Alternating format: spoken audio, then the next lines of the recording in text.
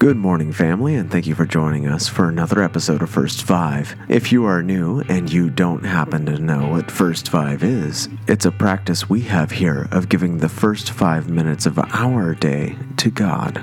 If you haven't done so already, please be sure to follow us on Spotify and on Apple Podcast. Also, please be sure to share this podcast with anyone you think it might encourage and inspire. Now, without further ado, let's jump into it.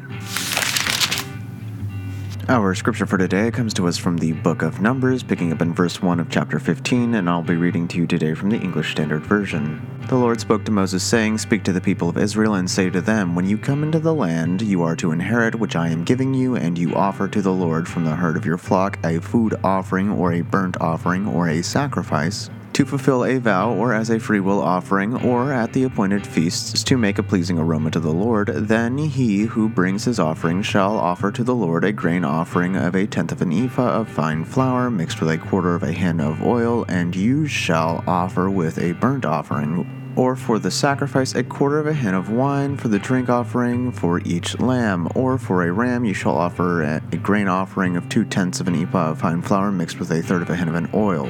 And for a drink offering you shall offer 1/3 of a hin of wine, a pleasing aroma to the Lord, and you shall offer a bull as a burnt offering or sacrifice to fulfill a vow, or for a peace offering to the Lord. Then one shall offer with the bull a grain offering of 3/10 of an ephah of fine flour, mixed with 1/2 a hin of oil, and you shall offer the drink offering 1/2 a hin of wine, as for a food offering, a pleasing aroma for the Lord.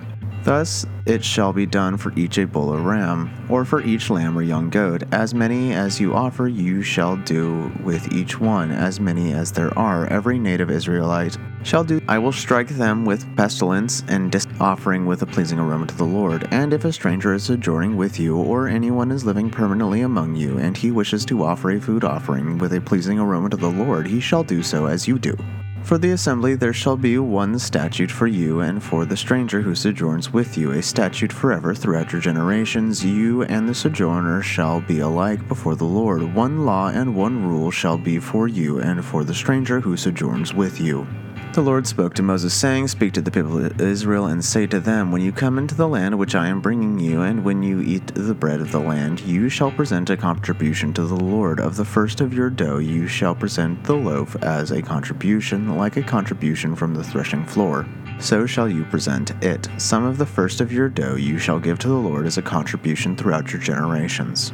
But if you sin unintentionally and do not observe all these commandments that the Lord has spoken to Moses, all that the Lord has commanded you by Moses, from the day that the Lord gave the commandment and onward throughout your generations, then if it was done unintentionally without the knowledge of the congregation, all the congregation shall offer one bull from the herd for a burnt offering, a pleasing aroma to the Lord, with its grain offering and its drink offering according to the rule, and one male goat for a sin offering. And the priest shall make atonement for all the congregation of the people of Israel, and they shall be forgiven, because it was a mistake. And they have brought their offering, a food offering to the Lord, and their sin offering before the Lord for their mistake. And all the congregation of the people of Israel shall be forgiven, and the stranger who sojourns among you shall, because the whole population was involved in the mistake.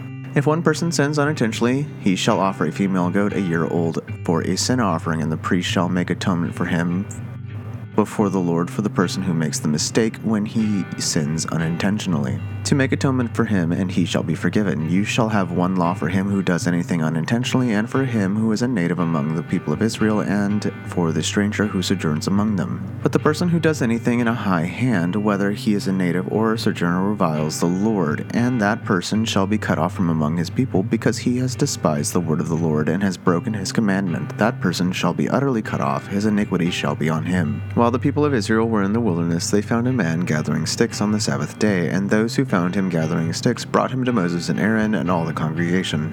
They put him in custody because it had not been made clear what should be done with him, and the Lord said to Moses, "The man shall be put to death. All the congregation shall stone him with stones outside the camp." All the congregation brought him outside the camp and stoned him to death with stones, as the Lord commanded Moses. The Lord said to Moses, "Speak up to the people of Israel, and tell them to take tassels on the corners of their garments throughout their generations, and put on cords of blue on the tassel of each corner. And it shall be a tassel for you to look at and remember all the commandments of the Lord, to do them, not to follow after your own heart or your own eyes, which are inclined to whore after.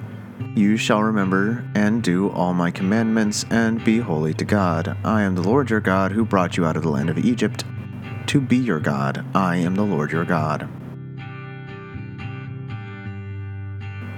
Let's pray. Lord, we're so thankful that you have a way of doing things that is so far beyond our comprehension, and that you always have our best will and well-being at the forefront of your mind. Thank you for everything you do for us. In Jesus' name, amen. This has been your host, Pastor Brody Hart. Thank you so much for joining me once again for another episode of First Five. I can't wait to meet with you again tomorrow morning when I see you at the sunrise. God bless you.